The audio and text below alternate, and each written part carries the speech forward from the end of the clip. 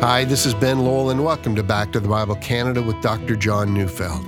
We're continuing our series today called God's Rescue Plan. So let's turn in our Bibles to Exodus chapter 5, verses 1 to 23, as Dr. Neufeld brings us a message titled Mud Bricks and Faith.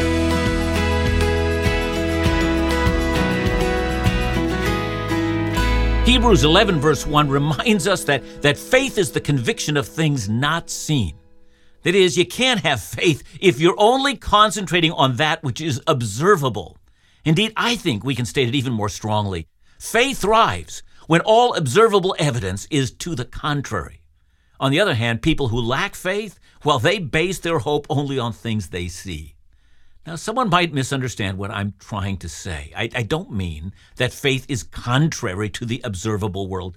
Faith isn't anti-science. That's not my point. Faith in God is steadfast when everything we experience wants to tell us, look, God's not going to deliver or save you. It's faith when there is no evidence to the contrary except the unwavering belief that God means to do me good.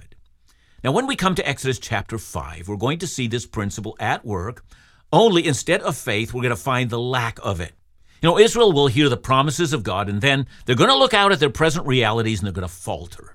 They're going to despair. They're not going to trust God. And unfortunately, what we see in chapter 5 will be a precursor to a long and tragic story of a people who saw God's mighty miracles over again, and they didn't believe. All they saw were the problems. They missed that God rules over all. Well, very good. Moses and Aaron, they've arrived in Israel. They've accomplished the first item on the agenda. They've met with the elders of Israel. And Aaron has performed the three miracles that God gave Moses to do. And the end of chapter 4, we end by saying that Israel believed. At least up to a point. They believed, but they lacked the kind of faith that trusts God when it gets hard and when things are bad. So, Exodus 5, 1-5.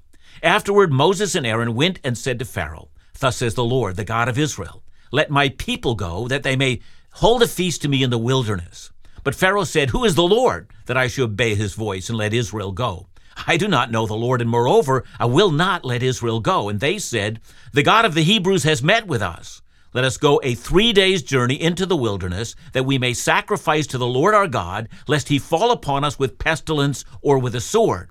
But the king of Egypt said to them, "Moses and Aaron, why do you take the people away from their work? Get back to your burdens." And Pharaoh said, "Behold, the people of the land are now many, and you make them rest from their burdens."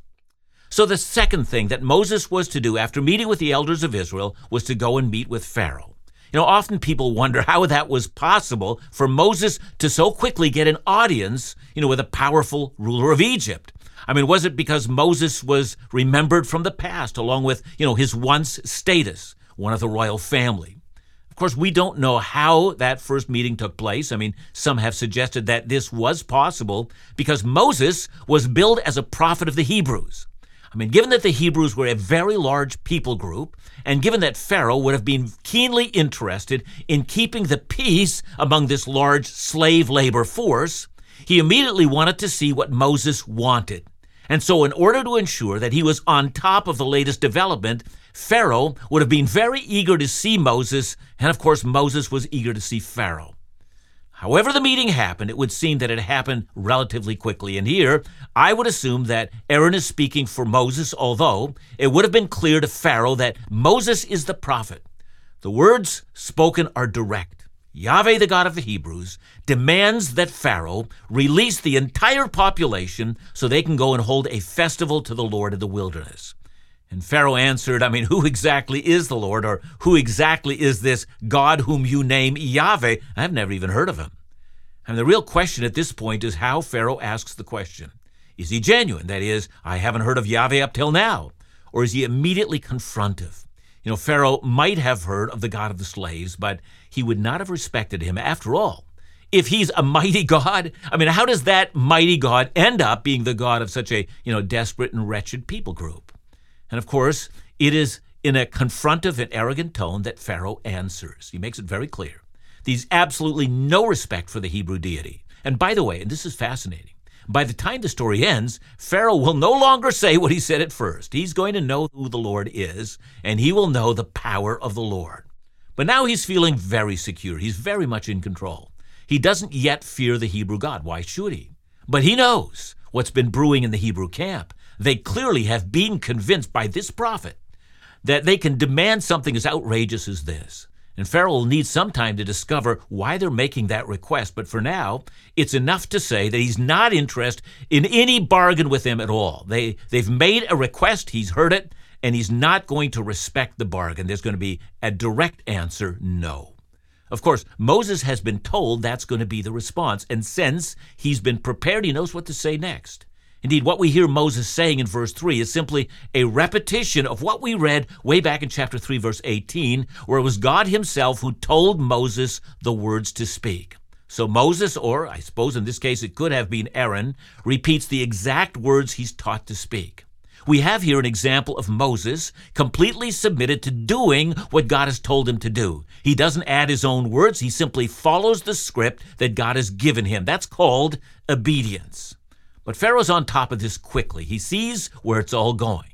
If Israel listens to this prophet, they'll be dreaming about taking a trip into the desert and the work will suffer. Pharaoh cares less about the Lord, but he does care a great deal about the economy and the production level of the slaves, and he cares a great deal that there be no belief among them that liberation is achievable.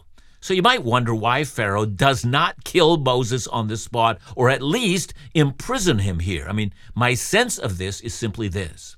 Pharaoh has in his mind a much superior plan. He wants to discredit Moses. You know, a martyr's one thing. A discredited prophet, that's something else. Pharaoh will create animosity between Israel and their newly found prophet. So we come to Exodus 5, 6-9. The same day, Pharaoh commanded the taskmasters of the people and their foremen, "You shall no longer give the people straw to make bricks, as in the past. Let them go and gather straw for themselves. And the number of bricks that they made in the past you shall impose on them. You shall by no means reduce it, for they are idle. Therefore they cry, 'Let us go and offer sacrifice to our God.' Let heavier work be laid on the men, that they may labor at it and pay no regard to lying words." Now here we get a picture of one of the tasks that the slaves were given to do. They were called to make mud bricks, which would be held together with straw. And those of you who have, visited the ruins of ancient Egypt along the Nile, you'll notice that none of the magnificent buildings are made of mud bricks. As I've said before, it was the skilled artisans who shaped the stones for buildings. Mud bricks would serve to house the poorest of the poor, and they were often also used as ramps on which the massive stones would be dragged into place. So we get the sense that the slaves were not used for building, rather they were used to make one labor-intensive material that was used to help in building. You might also remember Exodus 1, verse 14, where we were told that the Egyptians made their lives bitter with hard service in mortar and brick and in all kinds of work in the field. So that would indicate that brick making was but one task to which the slaves were engaged. I mean, the making of mortar was also a part of their work, and still others were field hands, workers in the agricultural industry. So given that we know that, we might think that the slave field hands would have delivered the straw for the mud brick makers, but apparently not. No doubt there were some other groups that were involved in bringing the straw to the brick makers. But Pharaoh now wants to make Moses a stench to the slaves. They're going to be punished for listening to Moses. They are to regard the words of Moses as lying words. They are to imagine that talk is cheap, and that when it comes to real power, Pharaoh and his gods, they've got real power. Yahweh and his prophet, they've got none. They've just got hot air. So the first round, Moses' concern that he was ill-equipped to provide a good oratory to Pharaoh proves to have been an unfounded concern. Pharaoh shows that he has no interest in carrying on a debate with Moses or hearing his reasons for this audacious request. Pharaoh says, "I have no interest in your religion, no interest in your philosophy. I've got no interest in your power to persuade." This is a matter of power. Let's find out who has it and who doesn't. You're about to see that I'm not going to come after you, Moses. I'm going to come after anyone who listens to what you have to say. They're going to pay a heavy price for listening to you. The world's powers understand the meaning of power. They listen when they're threatened. They do not listen to the voice of compassion or reason. They act in the interests of their own power structure, and they're going to do anything necessary to retain it.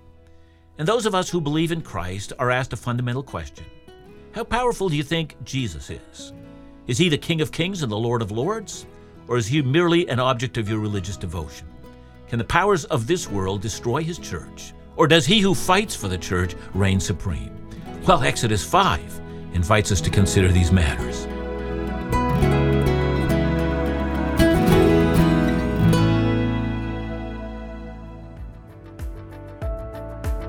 This month we celebrate Thanksgiving. We rejoice to see what God is doing through Back to the Bible Canada. We also offer thanks for the host of faithful supporters who pray, give, and encourage this Bible teaching ministry. Back to the Bible Canada is dependent upon God's supply through you. He is faithful, and His people reflect His faithfulness. In this month of Thanksgiving, we invite your financial support. Your consistent generosity, first-time donation, or becoming a monthly partner enables this ministry to consistently and faithfully proclaim God's Word across Canada. Thank you for the important role you play in ministry. May your heart and home be filled with joy this Thanksgiving. May your soul know the delight of God's release from sin, guilt, and burden. For more information, to receive your Freedom in Christ Scripture calendar, or to offer a gift, call us at 1-800-663-2425 or visit backtothebible.ca.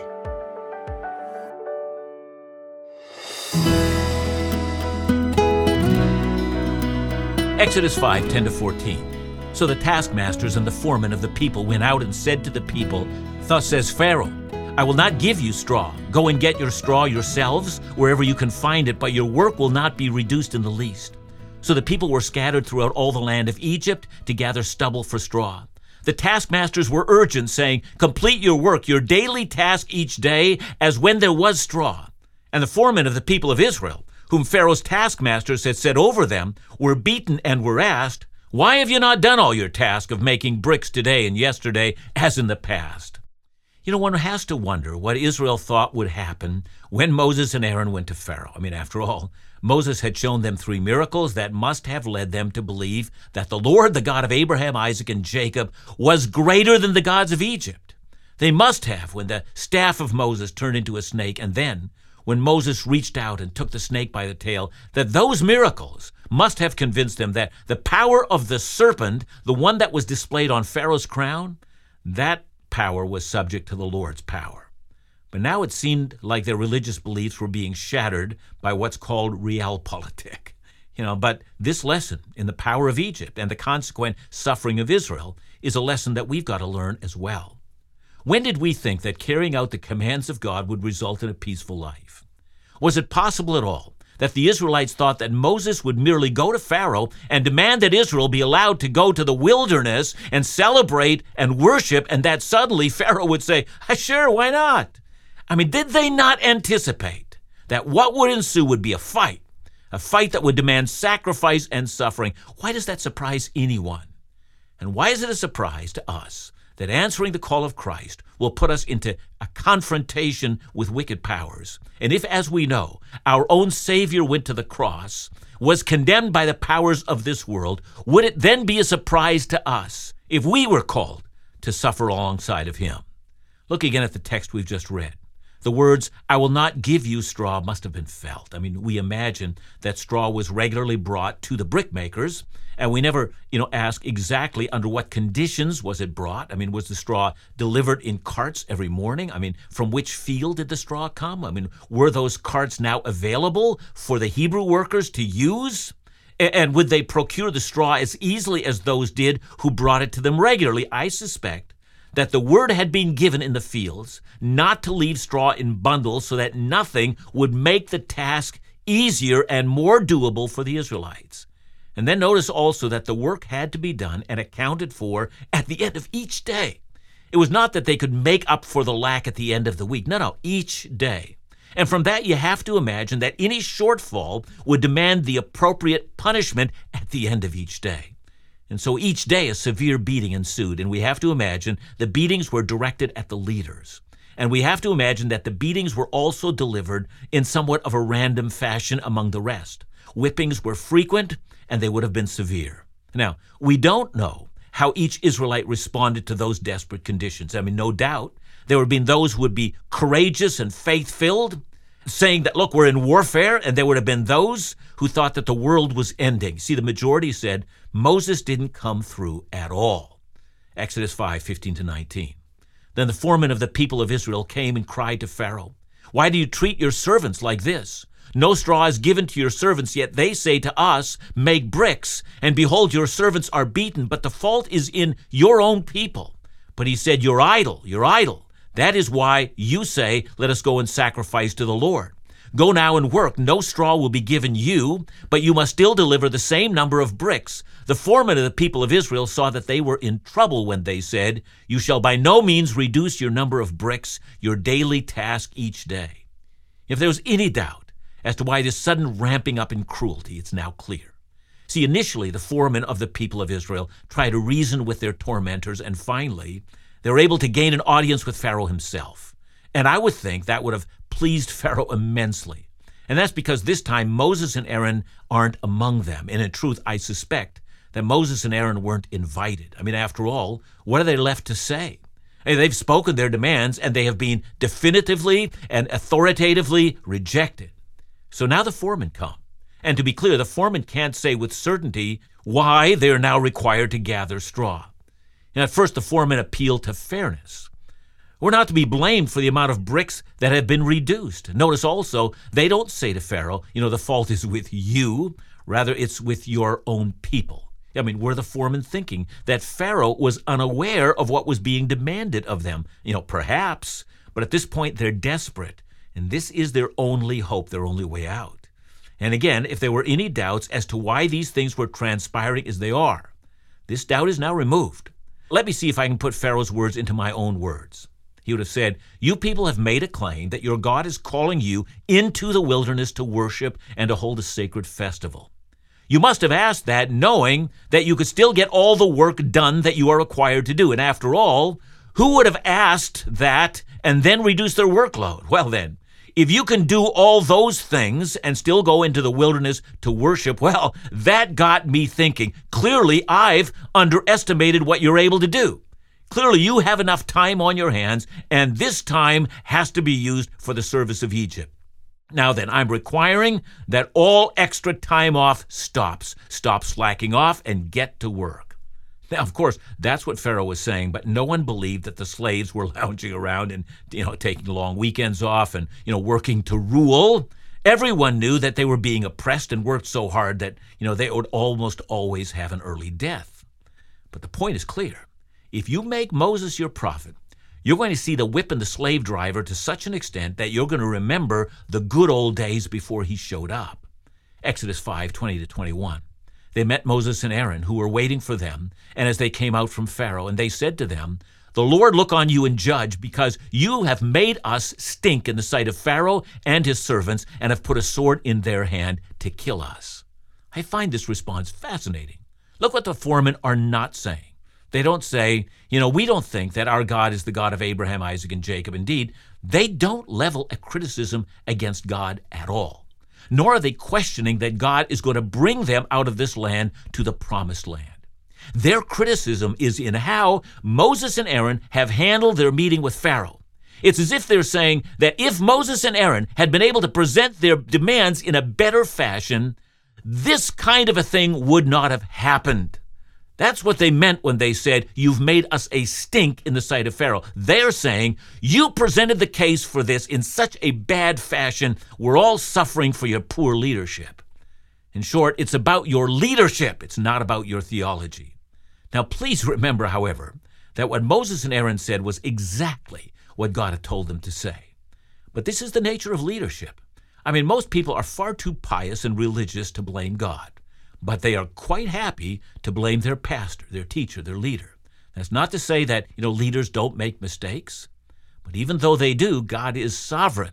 But these foremen have lost sight of everything.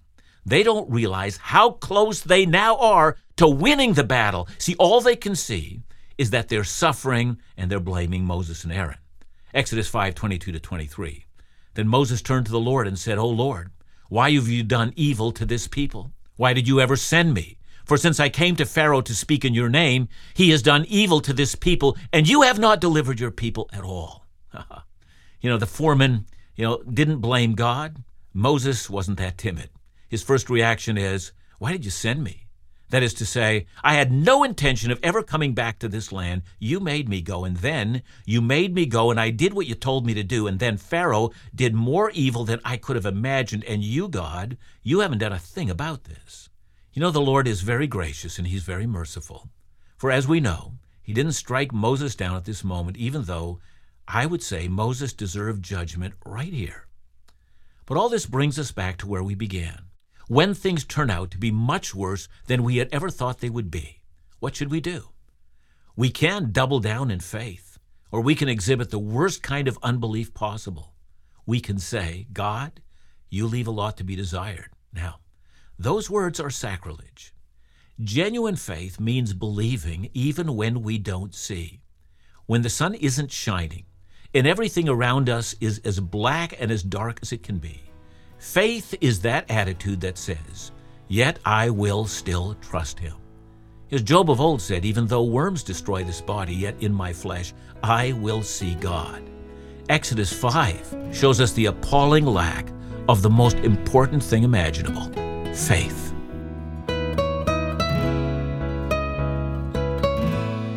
Thanks for your message, John. Quick question, if you would, just give us a clear definition of what Christian faith is. I guess the most clear definition, it's simply confidence in God.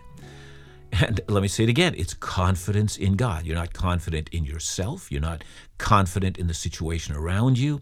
You're confident in God, and that includes the promises that he's made. That includes the idea that when he's commanded you to do something that's hard to do, you trust him, that he would not harm you. You're confident that God means to do you good, that he has eternity in store for you, an eternity of good. So you're just confident always that God's word can be relied on, whether it's his message from the cross or if it's his, however it comes. It continues to come back to that. So always and always ask yourself this question: is God able to do that which he has promised? And if the answer is yes, trust him. Thanks so much, John. And remember to join us again tomorrow as we continue our series, God's Rescue Plan, right here on Back to the Bible Canada, Bible teaching you can trust.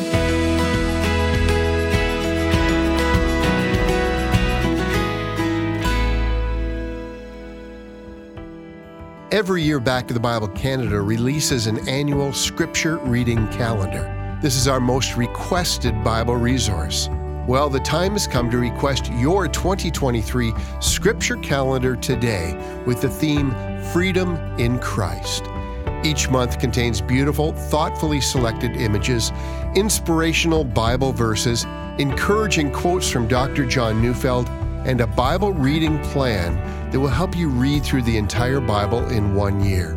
We pray this calendar will inspire, keep you in the Word every day, and remind you of just how blessed we are to live freely in Christ. So for the month of October, request your copy of Freedom in Christ. But hurry, quantities are limited. To request your free copy, just call us at 1-800-663-2425 or visit backtothebible.ca.